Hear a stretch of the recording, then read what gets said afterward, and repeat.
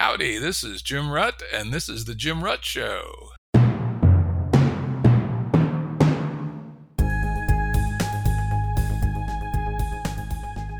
This is a Currents episode. Currents are shorter and less heavily produced than our full-length episodes and generally focus on a single topic. As always, links to books, articles, and organizations mentioned are available on the episode page at jimruttshow.com. That's jimruttshow.com. Today's guest is Chris Conselice, professor of astrophysics at the University of Nottingham in the UK.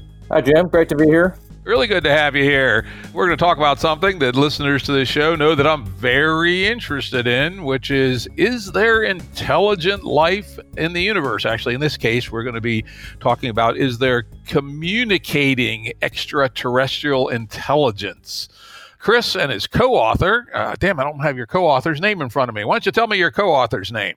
The co-author was Tom Westby, and he is the first author, and he's the one who took really the lead in writing the paper and doing the analysis. I was more of his supervisor. He's a master student who works in engineering at the University of Nottingham and in mathematics. He's like a kind of like a lecturer type position there, where he does quite a bit of teaching. And he was interested in doing a project in astronomy with me, and this project on asking about how many communicating intelligent civilizations there are is not really something that, let's call it, mainstream astronomy would sometimes approve of or do. And so someone who wanted to do like a terminal degree that's a master's would be the best person to do this kind of project, because he's not interested in having a full-time career as an astronomer. And I'm already established, so they can't get rid of me so easily. I love it. It's kind of like in cognitive science. Speculation about consciousness has that same attribute. You better wait till you get your Nobel Prize, or at least till you're a tenured professor, to ever to say the C word, or you'll be in big trouble, right? Fortunately, that's starting to break down. I hope SETI becomes a more legitimate field. I mean, we had Jill Tarter on the show back in September, and of course, she spent her whole life fighting against the prejudice against both female astronomers and SETI, and has done lots of very interesting work. Absolutely. Anyway, the paper we're going to talk about today was recently published by Chris and his co-author. It's called The Astrobiological Copernican Weak and Strong Limits for Intelligent Life. It's published in the Astrophysical Journal, but for most of us, getting it off the archive server is just fine, a pre-press version. A little ugly, but it's definitely readable. And as always, we'll post a link to that article on the episode page at jimruttshow.com. Again, as listeners to the show know, I am absolutely fascinated with this question about extraterrestrial life. In fact, my own personal hierarchy of scientific questions, I rank it number 2. People say, well, what's your number 1? And my number 1 is, why is there something and not nothing? You know, why does the universe even exist? Like SETI, that's considered a somewhat out of bounds question in some of the more established fields of science, but that's all right. But number 2 is, are we alone? Has so many huge implications about, what is the purpose of humans on Earth? What is our destiny? What's the destiny of the universe? Just gigantic question. And this is a question people have been speculating about for a long time. And Chris and team have done something which is very interesting, which is they've taken the old Drake equation and they've updated it with a lot of the new findings in science, which we're going to go over here a little bit. And they've used an interesting, I'll argue with them a little bit about the appropriateness of it, but this weak and strong Copernican principle, and it yields some specific numbers on how many, what's the range of the number of communicating civilizations within our galaxy. So with that, I'm going to turn it over to Chris to maybe frame a little bit about the history of the Drake equation, and some of the insights on new scientific discoveries that have allowed you to restate it in a different and perhaps more tractable fashion. Sure. Thanks very much. Right. So essentially, the way to look at this problem is really to, in some ways, take it from a historical perspective. So for many thousands of years, people have wondered about life on other planets and other places within our galaxy and within the universe. And they've actively speculated on this for as long as really we've been able to write. So we know ancient Greeks thought about this, and we know that throughout time since then that it's also been a major question. People were burned at the stake for suggesting it, and it's been highly controversial throughout time, and simply because we just don't know, and we still don't know. We don't have an answer, and my paper doesn't tell us an answer either. It just gives us some benchmark for how to measure this question and what the potential answer might be within a few assumptions. So with that, for let's say a couple 100 years or so in the past from now, the astronomers that thought about this question were quite bullish on the idea that there is life throughout even the solar system. So, for example, astronomers like William Herschel and his son John Herschel, two of the most distinguished astronomers at the turn of the 19th century, both believed that many of the planets and even the sun and the moon were inhabited, that there was life throughout our solar system. And in fact, of course, you have Percival Lowell and the canals on Mars, which was a huge topic at the turn of the 20th century, with many, many astronomers believing this. Of course, there were doubts in that time.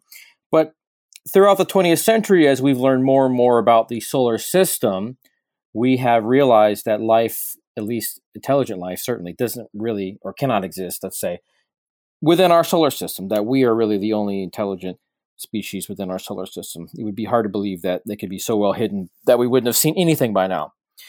And that, of course, happened when you had these space probes going to Mars, landing on Mars, Venus, and so on. And we know that there's no, civilizations living on Mars building canals. That's certainly not true. And there isn't even evidence for any kind of past life on Mars that's convincing, I would think, so far. I'm going to jump in just with one little pushback, which is, there is some thinking that there could be life, maybe even intelligent life, though probably not communicating. At least, well, I don't know about that.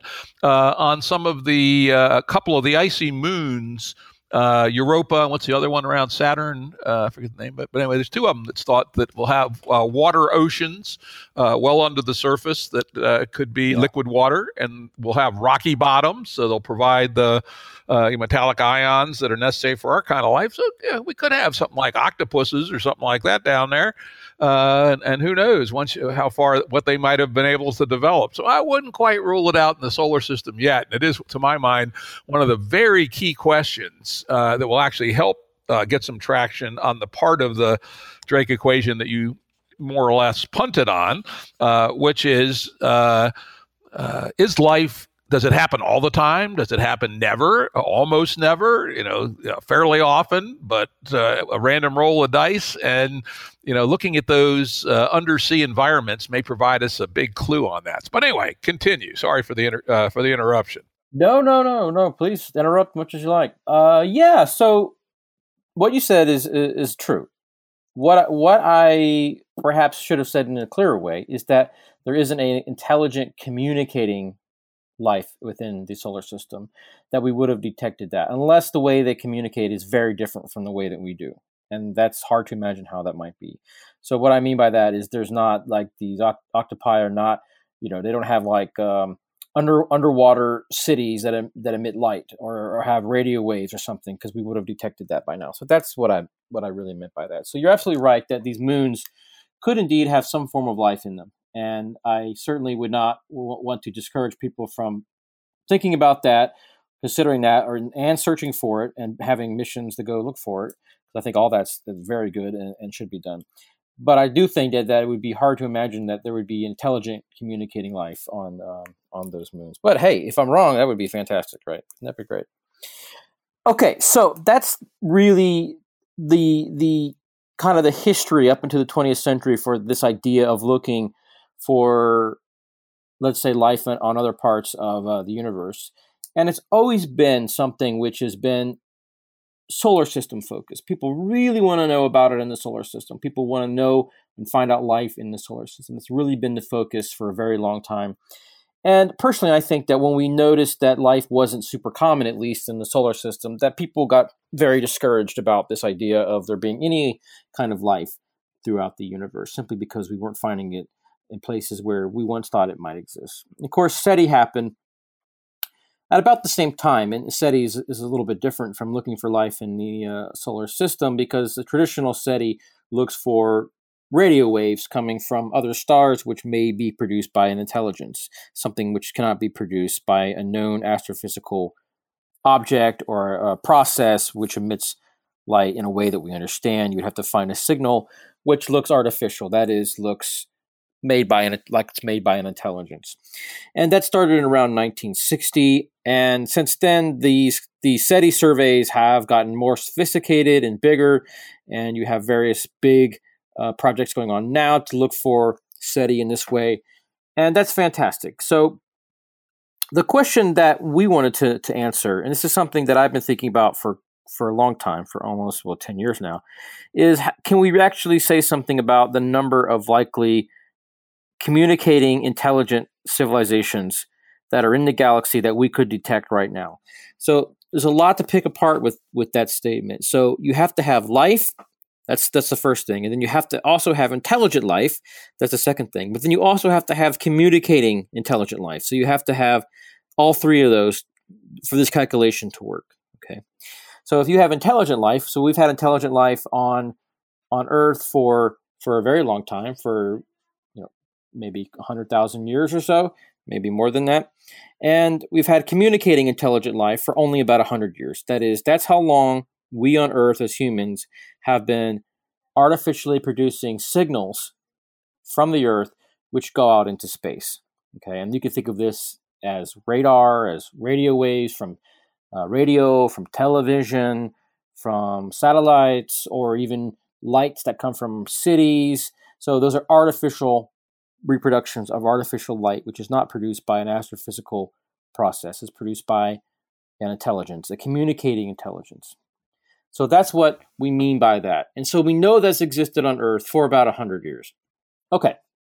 Now, the other thing which happened in the last decade is that we've learned a lot about galaxies, about star formation, about planets, where we can start really answering this question of how many of these type of communicating extraterrestrial civilizations might there be throughout our galaxy. And the way we approached this problem was very simple. We just said, let's assume that life, intelligent life, and even a communicating intelligent life is a natural process which happens in science. Now, this is a big question, of course.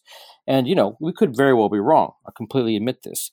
But we have no idea if it's right or wrong. So I would argue it's important to make that assumption and to look at what you find. So the question is, how many of these exist throughout our galaxy? How many of these communicating extraterrestrial civilizations are there? So let's just assume that they just form as a natural part of science. For example, if you have the right amount of gas at the right temperature and density, you form a star, you form a galaxy, you form different things that you see in science are produced in a way which is predictable based on the initial conditions of how you start. So why should life be any different than that? So this is really the way that I like to think about it. And this is the assumption that we make in this calculation. And we'll come back to this again about testing that assumption when SETI actually succeeds and, let's say, maps the galaxy in terms of its intelligent life within it. Okay, so what do you need to know to do this calculation? You need to know how many stars are as old as the sun. You need to know how many of those stars can survive that long. So the sun is about 5 billion years old. How many other stars that are existing in our galaxy today are at least that old? And it's actually a pretty high fraction. It's in the 90s, the percentage of stars that are in our galaxy today are potentially able to host life in terms of its age. So that doesn't really disqualify very many stars. Then you have the idea of how many of these stars have planets.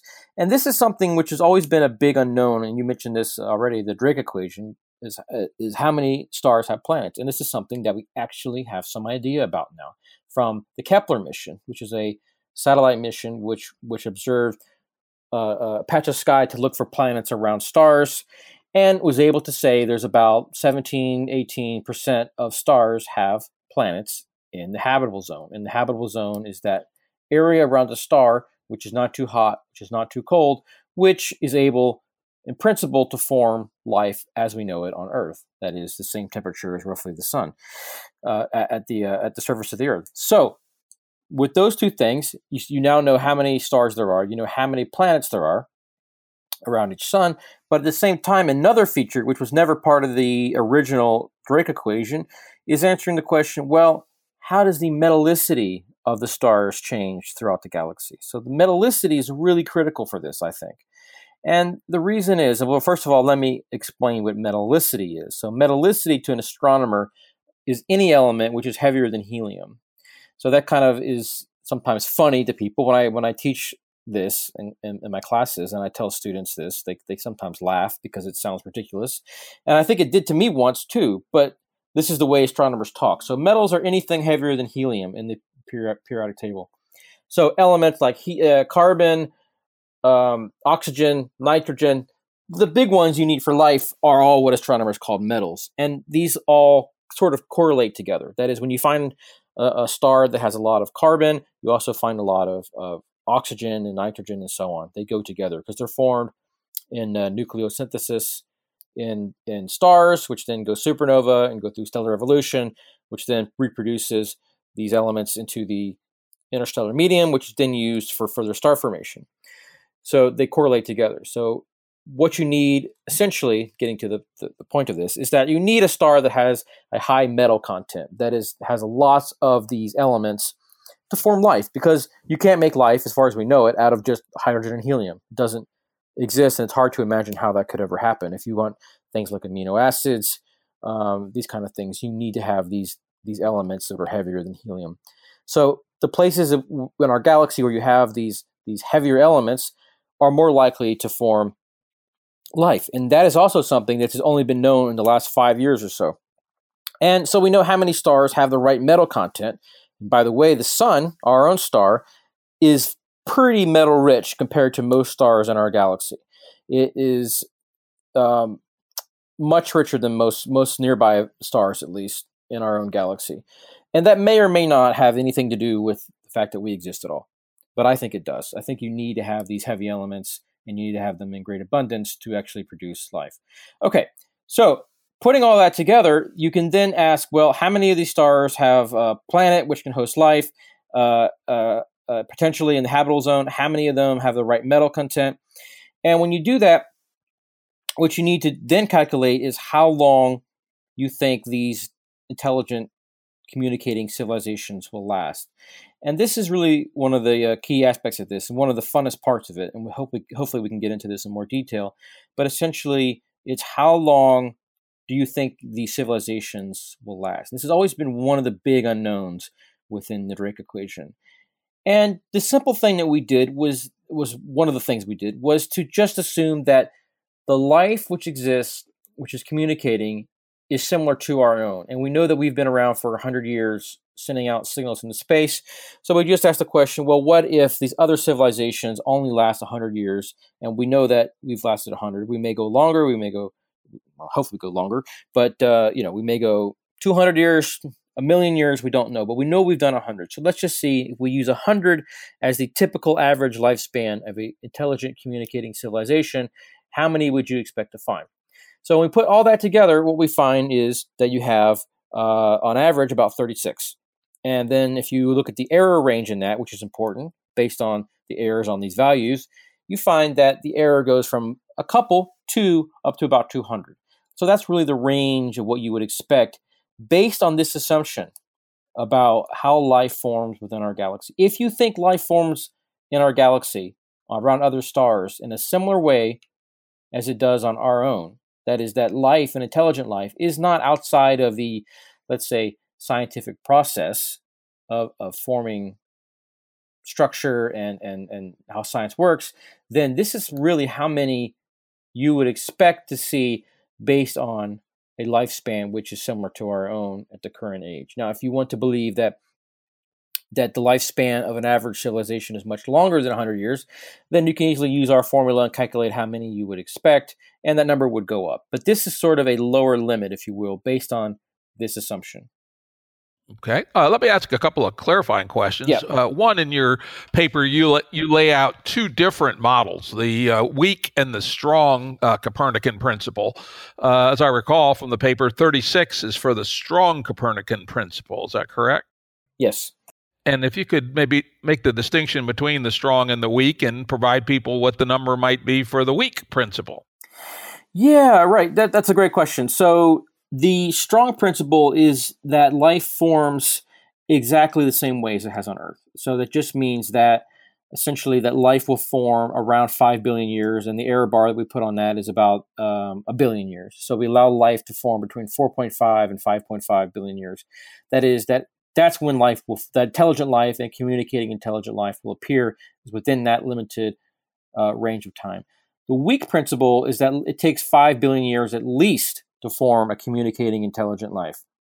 So that life can form at 5 billion years, 6 billion years, 7 billion years, all the way up to the age of the star, because obviously you can't have life forming in a star over a time period which is older than the star's age. So the star's age is like upper limit to how long that life can form. So that gives you a lot more time for the life to form within the star.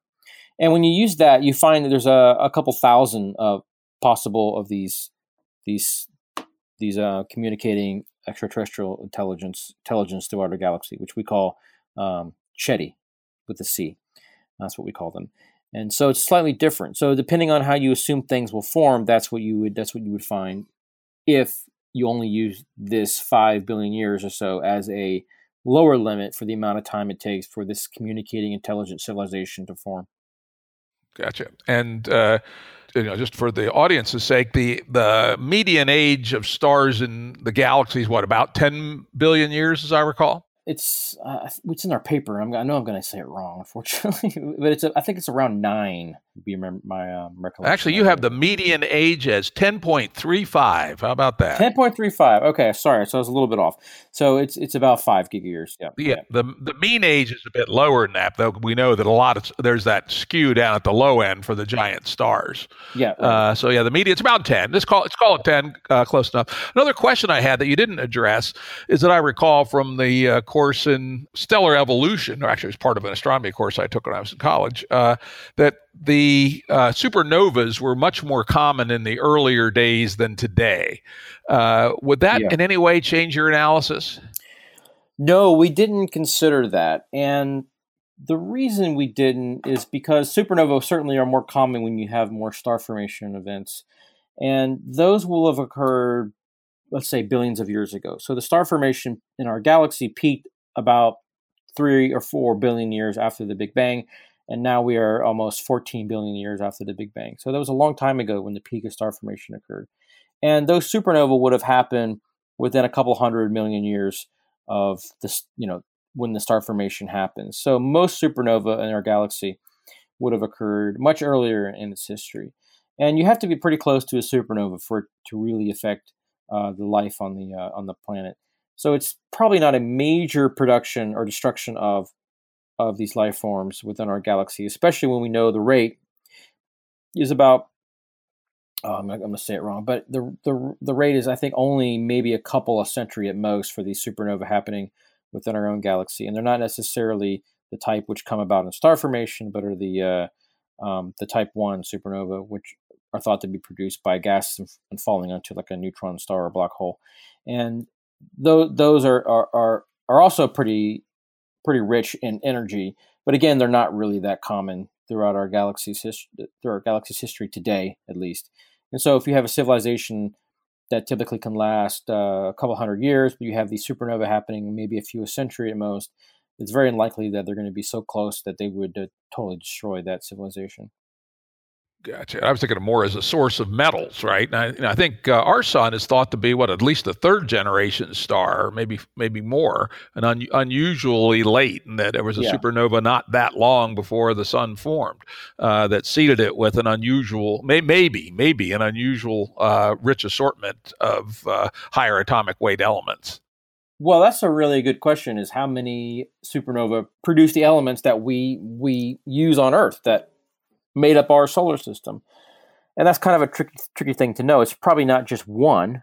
In fact, I'm pretty sure it's not just one. It probably is a collection of many over, eons of time happening, right? So the sun formed in our own galaxy about 8 billion years after the galaxy was born. So you've had 8 billion years of evolution and star formation and the supernova happening, which can produce tons of these kind of metals, which the solar system formed from. So it's not just one supernova, but it's likely to be very many. Yeah. Got it. All right. Well, let's talk about this key number L, which is, again, one, why I think it's so interesting to tell us about ourselves and our destiny. L being the average length of a communicating, intelligent civilization, or let's at least call it species. It may not have a civilization, but let's call it a species that is able to broadcast, at least for these purposes, radio waves out into space. And one thing that's important to note is that if we use radio waves as the metric, there's two ways that radio waves could stop being emitted. One is the civilization loses the capacity, let's say it collapses, either from a natural cause like an asteroid or an endogenous cause like a nuclear war, or, and this is one in the study of the Fermi paradox comes up quite a bit, is maybe they stop using radio waves and they use something else. They use gravity waves or neutrino beams or even directed laser beams, some other form of communications that at least today we would have it difficult to track. Though I do know from conversations with people in the SETI world, they are now starting to think about how to detect point-to-point laser communication. Yeah, I mean, there's a lot to say about L, right? That's really one of the key things. Yeah. And you're absolutely right to say that it tells us about ourselves. So one day when SETI actually studies the entire galaxy, and it won't be anytime soon, but let's say they know for sure that there's no life within our galaxy at all that's existing right now that we can detect. Now, let's assume that they also have rolled out these things about neutrinos and gravitational waves and stuff, and that we know for sure that there's no other life in the galaxy.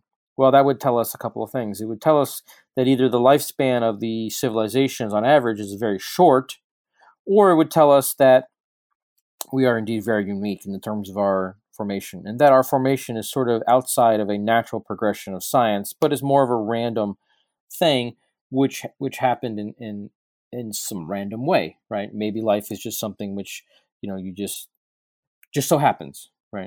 It doesn't happen by nature, so to speak, but just develops sort of on its own, in its own way, in a way that we don't really understand. So the other thing is that if, let's say, SETI succeeds and we start finding lots of these civilizations, let's say close to us. So with this 36 number I talked about, the typical distance to those civilizations will be about 17,000 light years away, which is really far, and it'd be really hard to detect a signal coming from any of those kind of civilizations simply because of the distance, and the signal would be very weak by the time it got to us. But let's say you have detected with SETI many civilizations throughout our galaxy. Let's say within our own local universe, where if SETI exists in great abundance, that's where you'd find it first, because simply that's just the easiest to find. Then they would really tell us something about L. It would tell us that L must be quite long, that the average lifespan of an intelligent communicating civilization in our galaxy, the lifetime of that is quite long, and that would be really good news for our own existence, assuming that these creatures are similar to us in the way that we have technology and the way that we can destroy ourselves and the way that we can be destroyed, as you say, by asteroids or by other parts of astronomy, let's say supernova, gamma ray burst, etc. So that would really be something great for us to learn, not just that existence of life that exists throughout the galaxy and other places, but also that actually we may have a chance of figuring out how to survive on our own planet for a very long time to come. And that, I think, would be a great thing to know as well. So it tells us not only about where we came from, but it tells us where we're going and how long we might actually be around. So SETI is important for both of those things. It's really important to tell us if we're alone, but also it tells us something about where we might be going into the future and where we actually did come from. So it's really answering really fundamental questions. But I'd like to come back to this idea of gravitational wave and neutrino physics and stuff being used as sort of a more difficult way of transmitting. I find it hard to believe that if a civilization arose throughout the galaxy and was intelligent and was able to develop technology, that they wouldn't have some kind of phase where they actually were using similar technology that we do, like electromagnetic radiation, which is super common throughout the whole universe. And it's an easy way to communicate, easy way to transmit information, etc. And it'd be very hard to imagine that a civilization would go from being, non-technological to having, gravitational wave communication. That would be almost impossible to believe. So there must be some phase where they're actually doing some kind of electromagnetic transmission, and it's be impossible to have that not escape from its host planet out into space. So looking for that kind of thing, I think, is still a very valuable thing to continue to do. Now, one of the criticisms I have with SETI is I don't think that these intelligent communicating civilizations will actually necessarily want to be found, and I don't think they're sending out huge radio signals to be found. It's something that we would have to detect just based on whatever they're sending out to each other, and we just happen to catch a glimpse of it, through our own mechanisms, but not necessarily something that was meant for us to see. So, and that's going to be very hard to do, because why would they send out a big signal on their own planet that we would need to actually detect it ourselves? Why would they send out that signal? So we got to really look for very, very faint signals, which is why SETI, looking in the radio, is going to be really difficult to do for more distant objects. This is outside the focus of your paper, but something we've talked about before with other guests is exactly this question, which is called METI, Messaging Extraterrestrial Intelligence. There are a group of people who are advocating that the human race start to broadcast to the world, or to the universe, to the galaxy at least, hey, we're here. And then there's another faction very strongly argues that would be the stupidest thing in the world, right? Because using some evolutionary arguments, it's possible that if interstellar travel were ever possible, predator species may be more common than prey species. Yep. And that to yell out we're here until we know what's going on in the galaxy might be really dumb. Do you have an opinion on the METI controversy?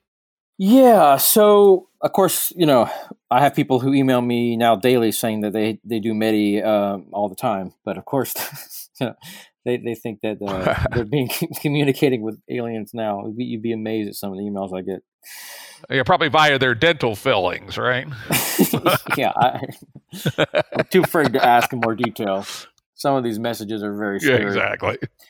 The communication with these other civilizations, I think, would be really hard to do, not just because of the distances. I think this goes to the Fermi paradox to some degree, if we get to that, is that these great distances make it really almost impossible to communicate. So if you have something 17,000 light years away, and we detect them, and we send off a signal to them when we detect them saying, hello, welcome to Earth or whatever, then it would take 17,000 years to get to them, and then if they reply, it would take 17,000 years to get back, right? Because the speed of light is constant. So that would take 34,000 years for us to receive an answer to our message, which is, that's a really long time. It's hard to imagine that. But at the same time, if the lifetime of those civilizations is only a few hundred years or even a few thousand years, then they would be long gone by the time our signal would reach them. So we really even could not communicate, even if they could detect our signal and could understand it and then send an answer back that we could understand.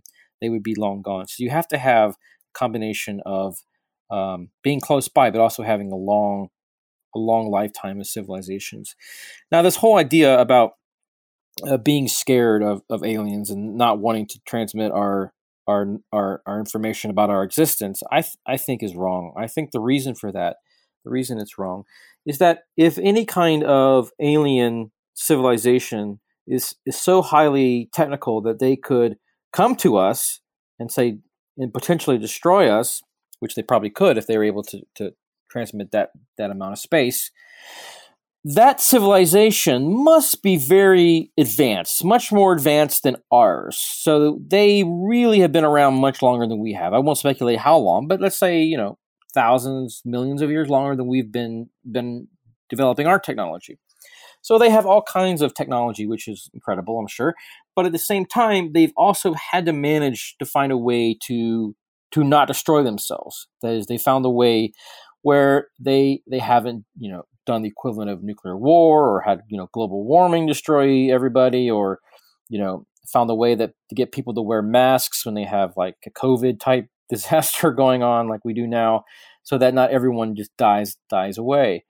So they've managed to figure that out, and that takes, I think, some sophistication. I think this is something that our own species still needs time to develop, is a sophisticated way of being able to live together, to survive for longer than a few hundred years with a high degree of technology. And this will be a challenge for humans in the coming centuries, is how do we manage this? We've already had to deal with it, of course, in the last 100 years, and it's only going to get worse with things like AI and who knows what else is coming up. So they've managed to do that. So I would like to think that they have, and maybe this is just me being crazily optimistic, is that they've managed a way to have a philosophy or a sort of the way they look at the universe, the world, and other living creatures, perhaps, is that, they're not there to be destroyed, but they're there to somehow live in some kind of, harmony or whatever, what have you, in terms of not just destroying things, but finding a way to be peaceful, to manage things better. So that's the way I like to think of it. Now, I could be wrong. So if an alien does come out and lands on Earth, I certainly wouldn't want to be the first person to come talk to it. But that's the way that I like to see it, and I think that the reason that they could survive so long, they must have a way of understanding that destruction is not a good way of keeping their civilization afloat. So that's kind of how I see that one. And actually, that's may actually be an argument to urgently send out METI messages. I mean, it looks like we have lots of ways to kill ourselves. Maybe it's a lifeboat Mayday message. Hey, we're about to blow our planet up by nuclear weapons, or fry ourselves, or let loose nanobots that turn the planet into gray goo or something. If there's anybody else out there that managed to get past all these traps, please tell us how you did it. Yeah. Of course, per your calculation, it might be 17,000 years before we got the answer, in which case it may well be too late. In fact, actually, I had a thought when you were saying that there's another calculation you could do from your calculations. I would encourage your student to do this, which is that, let's say you set a parameter that you want two civilizations to be able to do at least 5 round trips to be able to exchange their knowledge and touch points and translate each other's languages, etc. There is some L which will then create a probability map of how big does L have to have a 50% chance, say, of there being a civilization for which you could have 5 round trips. I know you can derive that from the numbers that you guys have put together. I'd encourage you guys to do that. It would be very, very interesting. Does L have to be 100,000 to be able to have a high enough density? What's the cool thing about your calculations is the longer L is, the higher the density is, right. And therefore the more round trips you can have, both because they're closer and because L is longer. They don't blow up while you're trying to have the round trips. That would be kind of a fun number to calculate. Yeah, it would. And it might actually tend to rule out a tight-knit. Well, I don't know what it would tell you. I'd love to do that. Another topic, before we'll get to the final one, which will be the Fermi paradox, is in addition to SETI classic search for radio and also just beginning laser, another branch of SETI that's getting more and more attention is the technosignatures branch of SETI, where instead of looking for emissions, we look at things that might be masking the emissions of stars. In fact, there's still one oddball candidate that has this odd variable signature of solar emissions, which is not known to meet up with any known type of star. And we have things conceptually like the Dyson shell, which is an advanced enough civilization builds a shell around its star to harvest all the energy, or a lesser version, the Dyson ring, which is a ring around its star, which occludes a fair amount of the solar energy. And so the people are starting to look for technosignatures as well. And so far, they haven't found any, obviously, but there's at least one candidate, Tabitha's star, I think it's called. Is that what it's called? Yeah, I think that's it. Yeah. So anyway, your thoughts on technosignatures and what they might help or hurt or help refine some of these numbers in your revised equation? Yeah, I really think that's the most likely way that we'll find a Chetty civilization throughout the galaxy, or even in other galaxies. Something that really hasn't been done too much is look for communicating intelligent life, so to speak, and other galaxies, because there's 2 trillion galaxies in our universe, and we're only really looking at one, and really only looking at a small volume of that one galaxy with traditional SETI. So I'm a big fan of looking for technosignatures. Now, people have done searches for Dyson spheres in our own galaxy using the infrared, looking for basically anything which is bright in the infrared, which is unexpected, and they haven't really found anything. There's really no good candidates for that throughout our galaxy. It doesn't mean there aren't any. It's just that what we can see so far, we haven't really seen anything. But that might just be our own galaxy. So if you have so many galaxies throughout the universe, and you have some probability of each galaxy having an advanced technology, then if you have enough galaxies, eventually you'll find a galaxy which has had a intelligent life in it for millions of years or so, hundreds of millions of years maybe. And over that period of time, you can really do a lot. I mean, you can really take over the galaxy, perhaps. If you look at the way that humans of our technology has expanded throughout the last even just 100 years, just imagine what we could do if that rate of technology continued for centuries or thousands of years or millions of years. It would just be unimaginable, the things that we can do. So that, I think, is a really good approach to looking for SETI, is to try to find these kind of alien archaeology, archaeoastronomy type things throughout the universe, not just our own galaxy, but in other galaxies. Now, of course, the question is, how do you find such a thing? Okay, that's really the trick. What would these technology signatures look like, even on a small scale within a galaxy? Right? Would they just be Dyson spheres? Would they just be stars that are all sort of taken up by a sphere around them, where the light can't be seen, at least not in the optical, but in the only emits maybe in the infrared? Or would there be something else? And it's really hard to imagine what other things you could do. I mean, you could imagine maybe they move stars around. Maybe a galaxy has its shape changed by these communicating civilizations. Well, I shouldn't call them communicating, but these highly technical civilizations in other galaxies. They can move stars around.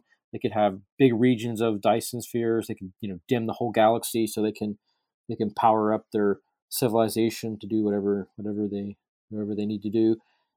So I think that's really a good thing to look for. Now, there's very little work on that. So people have done a little bit looking in external galaxies for things, and I've actually done a project on this myself recently with some students, looking for galaxies which deviate from what we call scaling laws, which is where you have a very tight relationship between two quantities.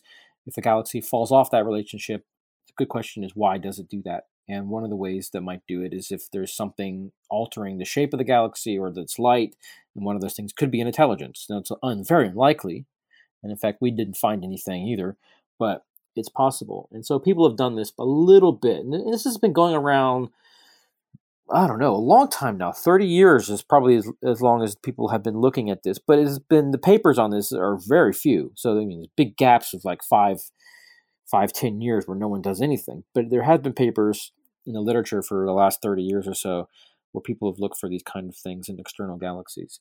But very few people are working on that. And SETI, the mainstream SETI, is really looking for these radio signals and maybe the lasers, like you said, coming from nearby stars. But I really think that we should think more about looking for these kind of alien signatures in the technology overtaking part or all of the galaxy. I'd be really keen to see more people do that. Yeah, it does annoy the hell out of me that if, SETI is, to my mind, the second most important scientific question. And unlike the first most important question, why is there something rather than nothing, we can actually do something about it. Why is the funding for SETI so small? And as we talked about early on in your introduction, why is it even considered dangerous for a career in astronomy or astrophysics to be a SETI person? It seems to me that if this is such a huge question, and we are actually at the place where we're getting real data, why shouldn't this be funded at hundreds of millions of dollars a year? Right. That's a really good question, and I thought a lot about this. And if you look at the history of astronomy, there really are topics which are somewhat taboo and discouraged from people looking at. Even astrophysics itself 150 years ago was considered to be sort of a rogue thing, and it wasn't considered to be mainstream astronomy. Astronomy back then was looking at star positions and stuff like that. And people like Auguste Comte, the French philosopher, said in the beginning of the mid 19th century that we'll never know what stars are made of, these kind of things. But then people got spectrographs, started looking at stars, and found out, yeah, we know, only a few years after he said that, people knew what stars were made of. And then you have a great example, which I think is the closest example to SETI, is cosmology. So for a very long time, people who thought about the idea of where did the universe come from, how did it start, how old is it, all this stuff, were thought to be, this is religion. This is not something that really a serious scientist should look at. But of course, now cosmology is mainstream astronomy. It's mainstream astrophysics.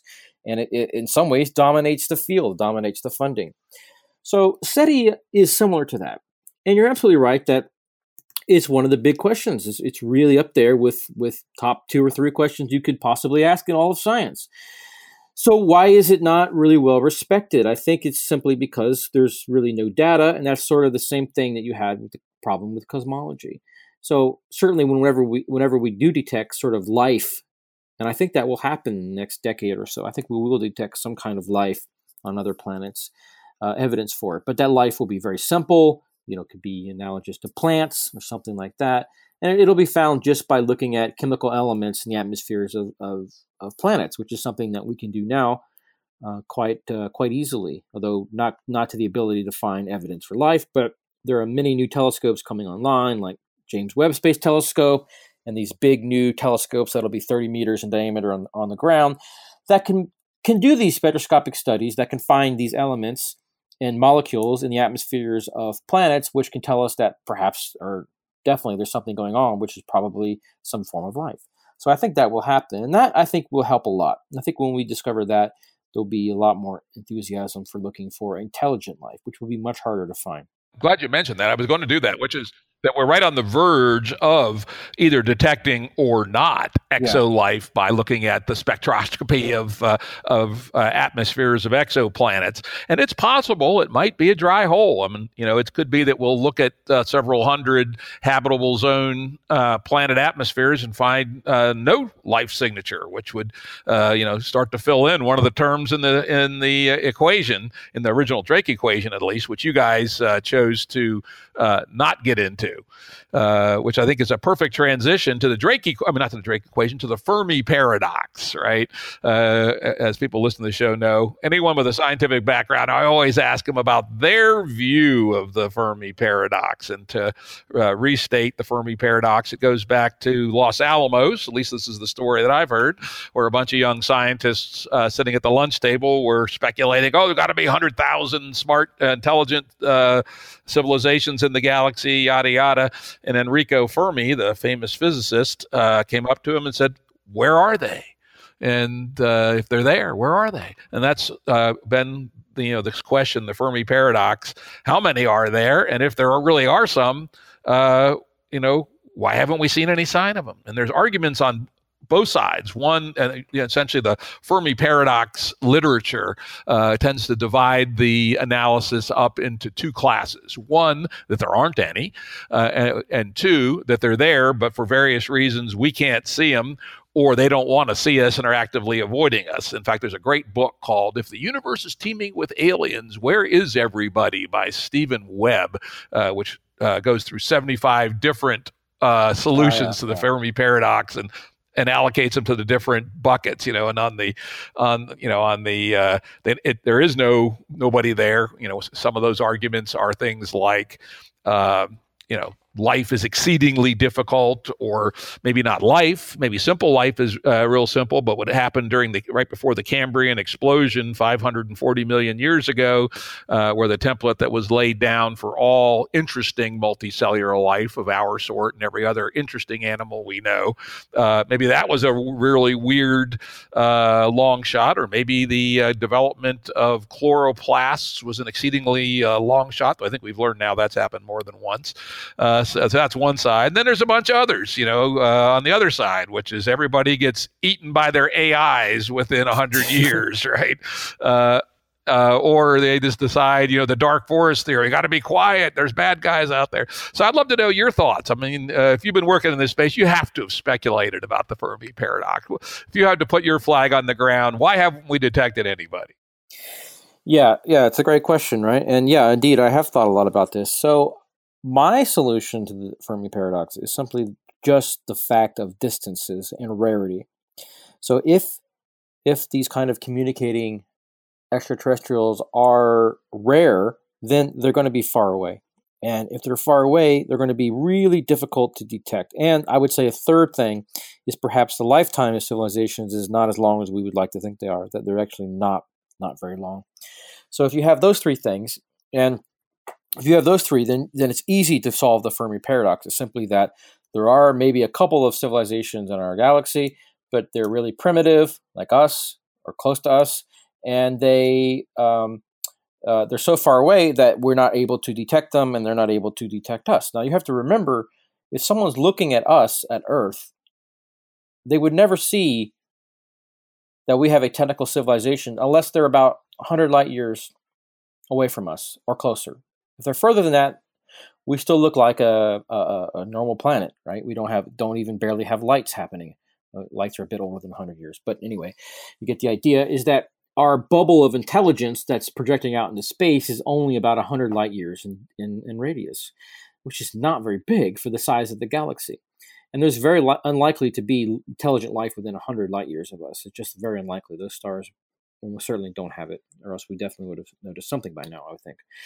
So by the fact that it's so rare and so far away, it's unlikely to be seen. And then if you have a short lifetime, then also unlikely to be seen, simply because they don't last long enough to develop a highly technical civilization that could reproduce itself on other stars, or make robots that can reproduce themselves and don't even need the biological alien anymore, but can survive for perhaps tens of millions of years just by self-replication and going throughout the galaxy, and that eventually would come to us, but we haven't seen that. So that's another sign that I think that this lifetime of these civilizations isn't very long, but it could be combined with the rarity of them as well, which is another reason why I think looking at external galaxies is another way of trying to find these things.